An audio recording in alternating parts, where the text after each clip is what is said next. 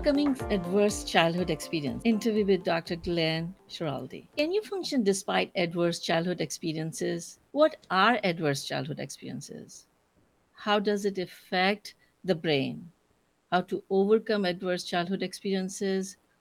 And how they affect on our life if they're not properly addressed.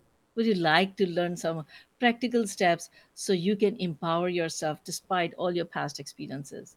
Then you are in the right place. Give us a thumbs up if you're interested. Welcome to Happy and Healthy Mind with Dr. Rosina, where you can learn tips for your mental fitness from my guest and me.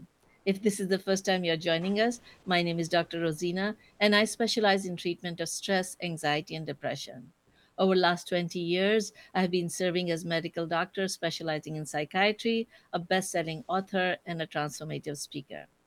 I started this program, Happy and Healthy Mind, because I believe that a lot of suffering can be prevented with simple steps.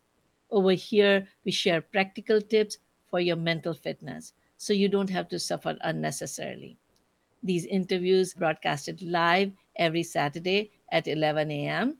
And you can join us and ask the questions. And if you would like to get the links, you can text us the word joyful at 38470, and we'd be happy to send you the reminder and resources link. Just note that we cannot give you the treatment recommendations. The purpose of this program is for education. So we encourage you to contact your healthcare professional for specific advice. And if you find value in these programs, please like, subscribe, and share so more people can benefit. So today our guest is Dr. Glenn Schiraldi. He'll be sharing with us some practical exercises from his newest book, Adverse Childhood Experiences Recovery Workbook. Dr. Schiraldi is a PhD psychologist and a retired colonel and author of 14 books. He has served on stress management faculties at Pentagon, the International Clinical Incident Stress Foundation, and the University of Maryland School of Public Health. He's the founder of Resilience Training International, which teaches people how to prevent and recover from stress related conditions. So let's ask Dr. Shiraldi. First of all, thank you so much for joining us today. We are so blessed. So can you share why and how this topic became important in your life? Sure, it's a pleasure to be with you too. I've now spent over 40 years studying resilience and trauma and stress, and I have done so from the perspective of public health. And so my goal has always been to take skills taught in the clinic and give them into the hands of any parent, any student, any friend to use these before they're in trouble, before they're in crisis, because a lot of these skills can be taught in grade school, really, in the high schools. And so in the course of my studies, I just realized that a lot of people, probably including myself as well, carried hidden wounds from childhood and were able on the outside perhaps to look fine and look strong and even function perhaps in our job.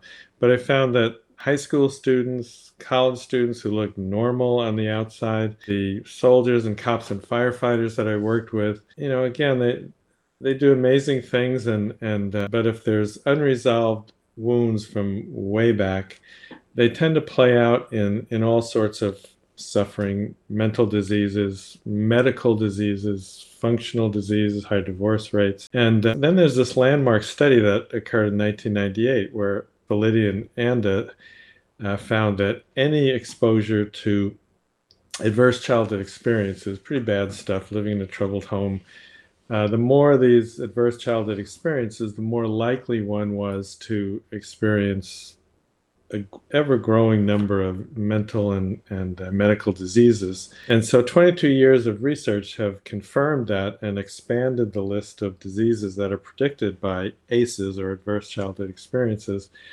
And I was wondering, why doesn't someone write a book that helps people heal these wounds so that they're not a thorn in the side and affecting our adult life? And so I'd had all this experience developing coursework where we taught skills and principles and practiced them, and we'd come back the next day and say, how'd that go when you practiced it on your own? And how do we tweak these to make them more effective? And so I developed a course at the university and ultimately expanded that to teaching high-risk groups like cops and firefighters and military, and put all this together in a book where people can practice on their own, sometimes with the help when needed of a skilled, and I emphasize skilled mental health professional, because not all mental health professionals understand the treatment of trauma. But I try to put together the latest findings in neuroscience and attachment and trauma and resilience. And the message is really that we don't have to continue suffering from things that happened 40, 50 years ago. There is hope and help. That's wonderful. Wonderful. So, can you give us an example of someone who applied these tools? And before you kind of go in how their life is right now, tell us how was these past childhood experiences affecting their life? Yeah, so in Maryland is where I collected the original data, University of Maryland. And, we found that any combination of what I call the big three, anxiety, depression, and anger, predict everything from headaches to heart attacks. And so I thought, why not get people in their formative years and teach people skills to cope and prevent these big three conditions?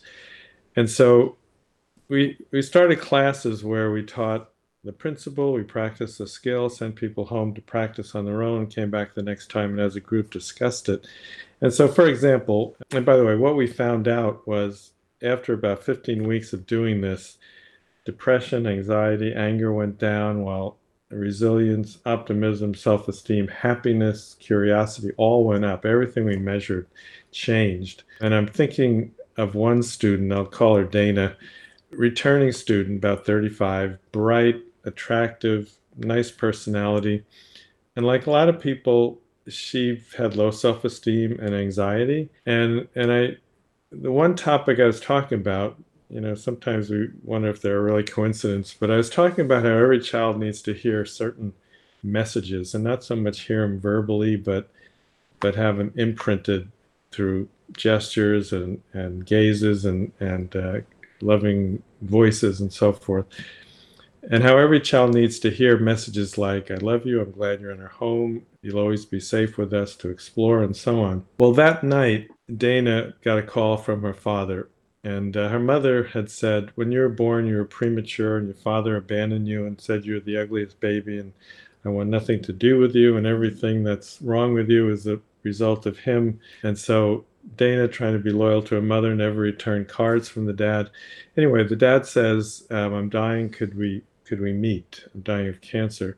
So she drove 8 hours, and on the way, she's thinking, what if he's a mean bum, and what if he tells me how worthless I am? She walked in that hospital room and found a loving, kind, compassionate man who said, you were the most beautiful baby I'd ever seen. You were precious. When we divorced, I wanted to take care of you, but the courts wouldn't allow.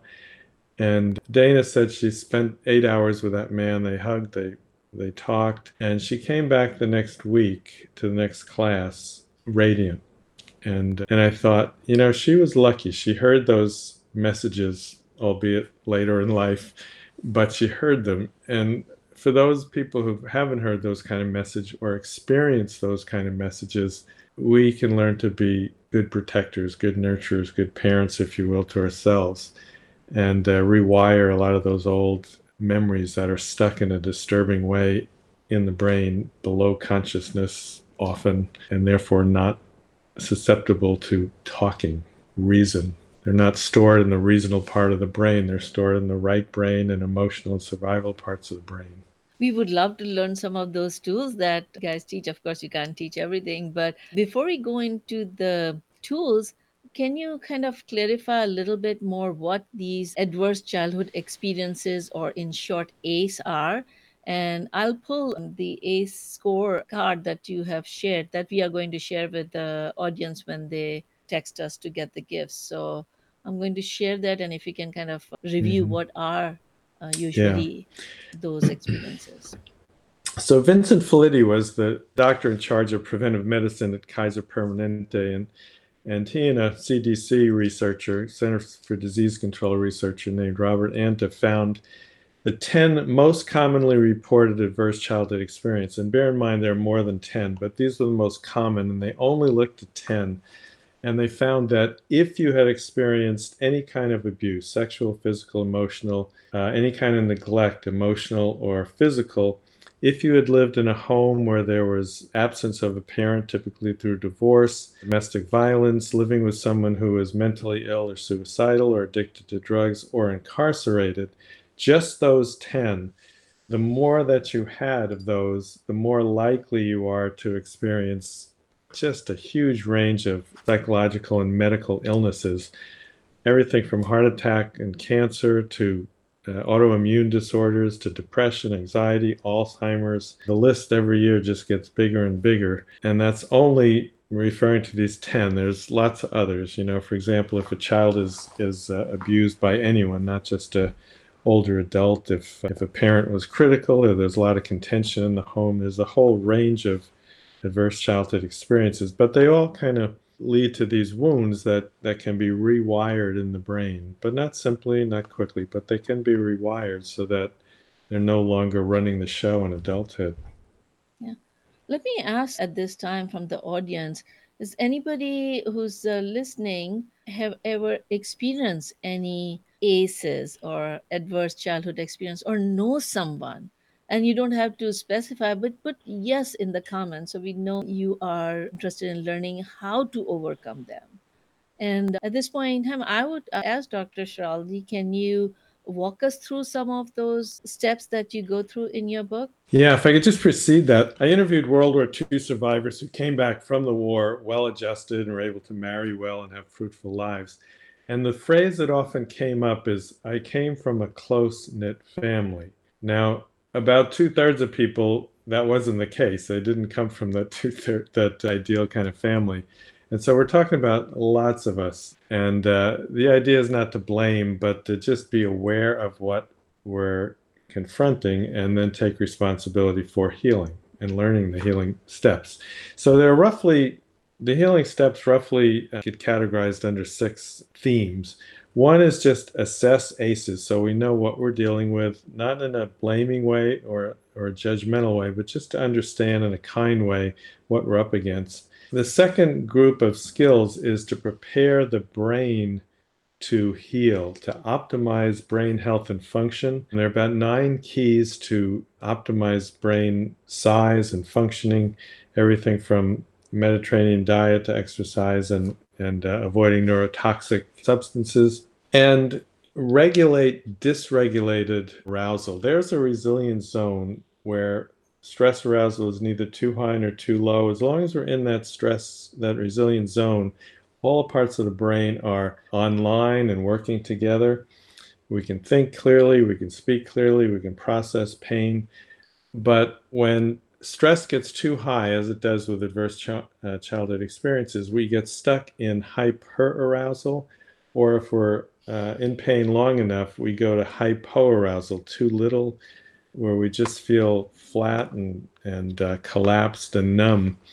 And so we need to learn skills to bring our stress arousal levels back to the resilience zone and also to manage difficult emotions because that'll throw us out of the resilience zone as well. So just be comfortable with even painful emotions is a key skill, and we'll actually practice that one in a few moments. Then we strengthen and stabilize the nervous system because young people who grow up with adverse childhood experiences, their brain gets wired to be on high alert. And so imagery is a wonderful way to do this because a lot of trauma memories are lodged in the right visual part of the brain and with its strong connections to emotional and survival instincts.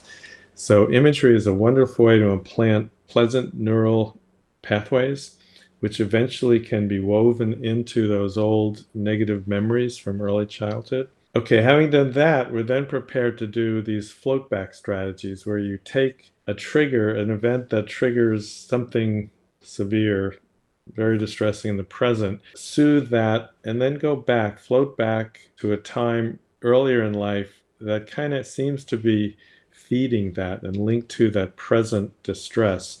And so we then soothe both the present distress and the original memory that's fueling that present distress. There's 9 chapters in the book relating to shame, because shame gets imprinted, ingrained, often in the earliest days, months, and years of life, and not at a conscious level. I mean, all of us have known people that were bright and attractive and engaging, and they dislike themselves. And you go, where is that coming from? And why won't our reassurances help you not feel that way? Because say a parent is angry and disgusted at a 2-year-old child. That child doesn't understand words, but they get the message in the right brain and the lower levels of the brain that maybe they're inadequate, unloved. And so you can't reason people out of what hasn't been reasoned into, but you can use imagery and bottom up body based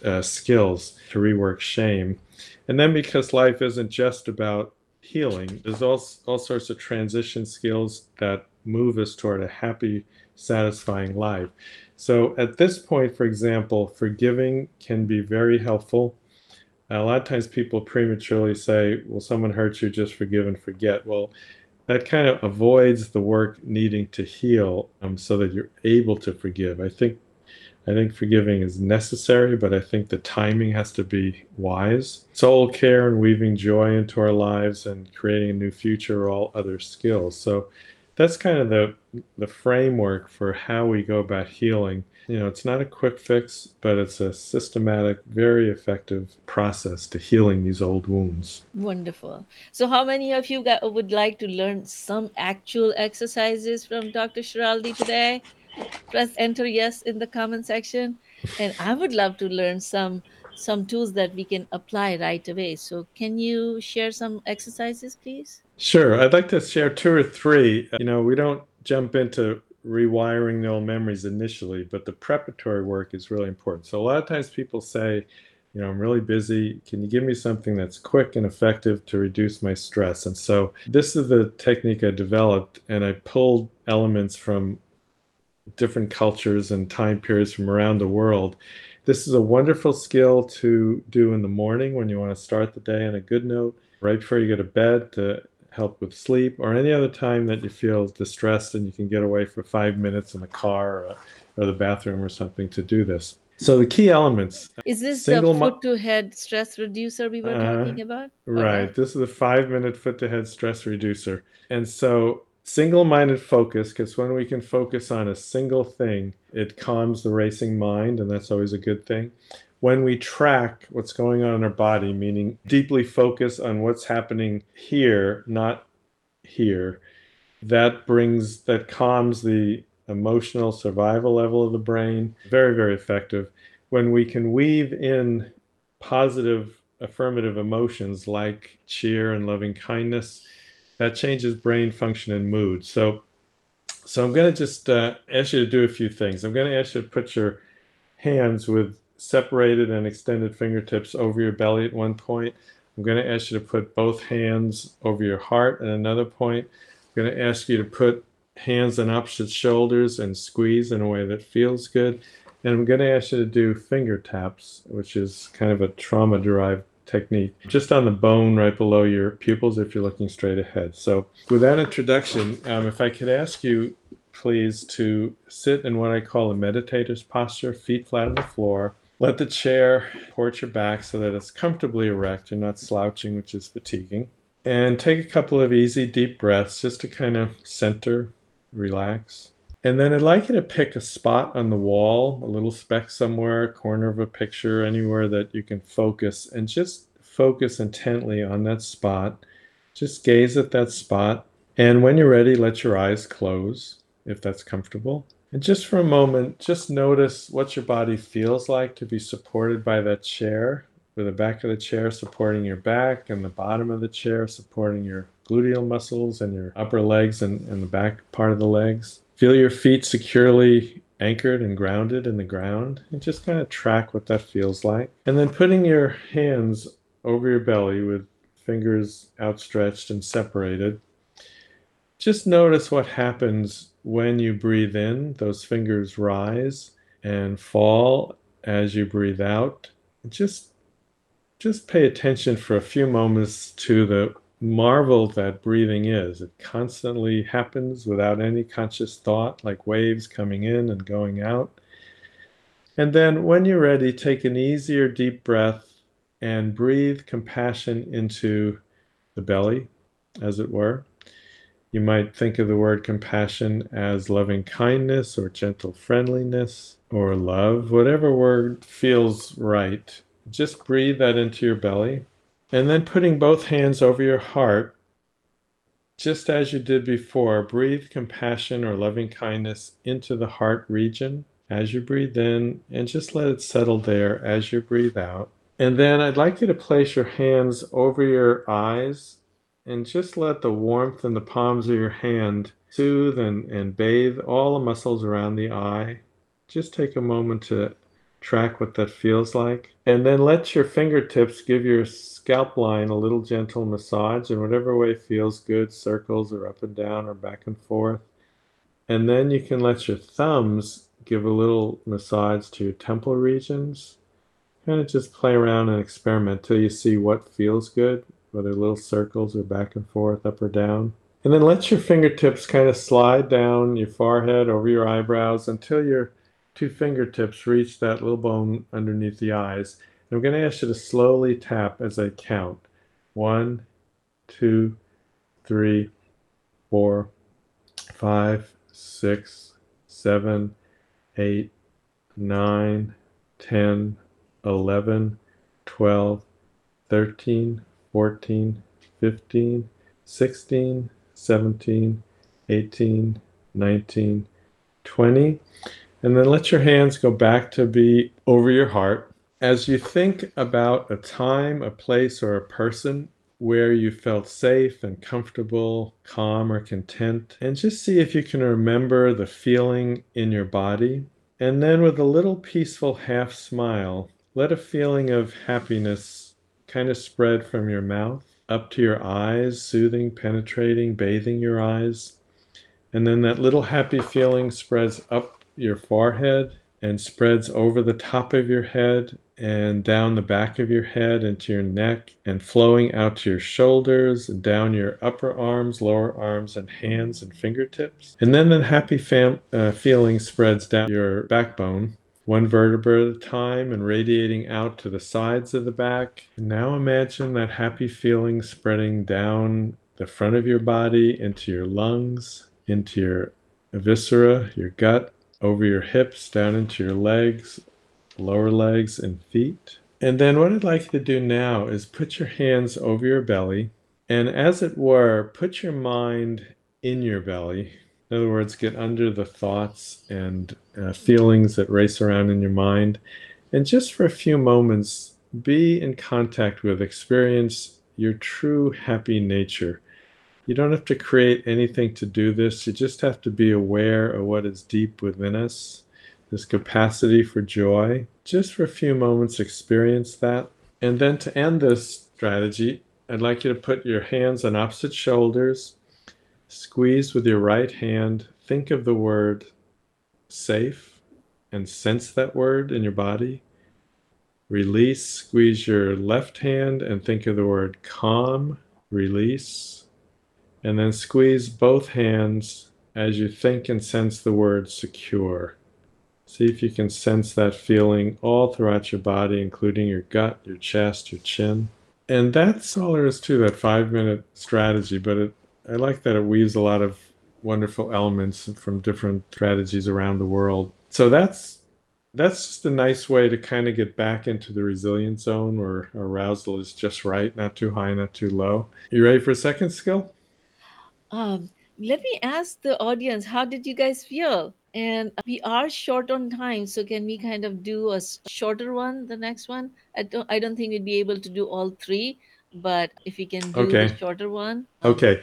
So I'll abbreviate the comfort with emotions, because what I and a lot of other researchers have found is people under a lot of stress who fare well are comfortable with emotions. They don't avoid it. They don't drink away their problems. They're just able to function. And then when the time is right, just sit with emotions. So let's take maybe a 3 or 4 minute experience with that. Is that Let me All ask right. everybody, are you guys okay if we extend the program today for another 5-10 minutes? Great.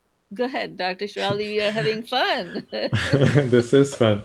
Okay, so sit in your meditator's posture in a serene position. Take a couple of calming breaths. And what I'm going to ask you to do is not pull up a heavy trauma from the past, but just maybe something from last week that was moderately distressing, like an argument with someone or criticism. I'm going to ask you to just create a space to fully feel that with acceptance, with kindness, no judgment whatsoever. Just notice that it was hurtful and just let that come into your full awareness. Let it come into your body. Notice where in your body you feel that. Maybe it's in your gut or your chest or your throat or your head. And as we did before, see all these skills build. Just imagine breathing kindness into whatever region of the body holds that pain and soothe that discomfort with kindness and compassion. And then I'd like you to repeat to yourself, either silently or aloud, this is a moment of suffering. This is a moment of suffering. Suffering is part of life. I'm not alone. Suffering is part of life. I'm not alone. May I bring kindness to this moment. May I bring kindness to this moment. May I give myself the compassion I need. May I give myself the compassion I need. And when you're ready, just take a more intentional in-breath. And as you breathe out, just let awareness of the area of the body that holds the discomfort, let that awareness dissolve as you go to a place in your body that is either feeling pleasant right now or neutral. Just to realize that pain doesn't have to overwhelm all aspects of your life. And we'll end this with a little smile where we remind ourselves things are going to be okay. As you repeat, may I be happy in this moment. May I be free of suffering. May today unfold with ease. And that's the end of that meditation. And you see what we're doing here. We're preparing to eventually sit comfortably with whatever hurt from the past to soothe and rewire it with a lot of different wonderful skills that are learnable. Yeah, yeah, this is wonderful. And like I would probably add on to a little gratitude prayer at the end where you can kind of bring awareness to, okay, I am grateful for being able to live in this moment, or some aspect of life that you are grateful for that kind of helps you cope with because there are always negatives and there are always positive. The glass is half empty, it's also half full. And so kind of bringing the Mhm. awareness to I am grateful for this part helps you cope with the part that was not that pleasant. Mhm. And so one of the guests we had previously, we talked about starting your day with curiosity and gratitude. So allowing what is going to unfold today, so opening up for, like you said, then may the day unfold. And so you can be open for whatever happens today and be grateful for whatever is happening. So that is Yeah. wonderful. Thank you for sharing. And so let me ask the audience at this time, if you have any questions, please go ahead and put in the comment at this time. And meanwhile, Dr. Shraldi, can you share some of the gifts that you were going to, or the resources that you were going to share?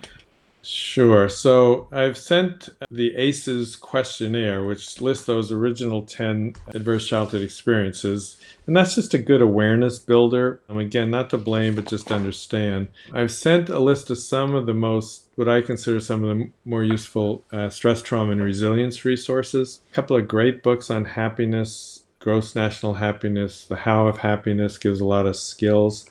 Kristen Neff's Self-Compassion. Our basic premise is we heal better from kindness, not from beating ourselves up. I've listed my book on adverse childhood experiences, another one on resilience and trauma and self-esteem, which correlates highly with trauma. There's a section on that to how to find a trauma therapist. Sometimes, the wounds are just too deep or too complex, where you want to call in a good coach, a good advisor who is skilled in trauma, not traditionally trained therapists who trained in talk therapy. Tell me how you think about this and what you're feeling. That's not where deep early childhood traumatic memories are stored. And so a good trauma therapist will have lots of tools, hopefully. So Sidran Institute is a great place to just say, I'm in Washington. Can you tell me some trauma specialists. Of all the trauma modalities, the ones that I've been impressed with the most are two that are listed there. Accelerated resolution therapy, which is a derivative of EMDR, which is very effective in treating trauma, like with war vets and rape survivors.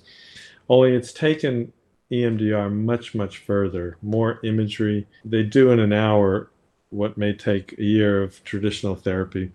And then intensive trauma resolution also deals with images, art. A lot of times we can express an art and then we can talk about it when it's out there rather than in here. That's why we use a Um, lot of play therapy with the kids, yeah, because then they can express when they don't have the words. yeah, right, exactly. Yeah. So, and then I gave you the instructions for the two skills that we practice plus one more. One I really like is called kneading, where you just squeeze your arm and notice, track what's going on. It's a great way to, in 30 seconds, calm down from what's going on, swimming around your head, and just get back in your body where this is playing out. If it's 30 seconds, can you show us how do you do that? Okay, so let's say this came out of, again, the clinic. Someone's in trauma therapy and they're trying to tell their story and they're getting all stressed out. So a skilled clinician will say, let's put the storytelling aside, the left brain verbalizing, and just calm our bodies. So you just put your hand over a wrist and squeeze and track what's happening when you do that. Don't judge, just kind of notice. And then experiment with what kind of squeezing feels good to you, whether it's deep or shallow or quick or slow, mechanical, soothing. And when you find out what kind of feels nice, then slowly move your hand up your forearm and squeeze again and track. The tracking is a critical part of body-based soothing skills. And just kind of go up and down your arm, tracking what happens as you squeeze, release, and then go back down your arm, squeeze, release. And when you get done, track again. Notice your arm that you just squeezed. Does that feel slightly different than it did before? Does your body track your whole body? Are you perhaps a little bit calmer, a little less anxious? Those are the kind of body-based skills that, when woven into a comprehensive trauma resolution plan, can be very, very powerful. And by the way, it's just a good stress reducer during the day. Wonderful, You know, wonderful. So I want to share with people that you guys can get all these resources by texting the word joyful at the number 38470. We will send you the link to the gift page, and the gift page has all the gifts from different programs. So look for HHM number 45. Today's episode is 45, and you'll be able to get all these gifts over there. And then, of course, I would recommend that get Dr. Shiraldi's book, The Adverse Childhood Experience Recovery Workbook. Very easy to read. I've been reading and a lot of exercises, and it is available at most places where books are sold.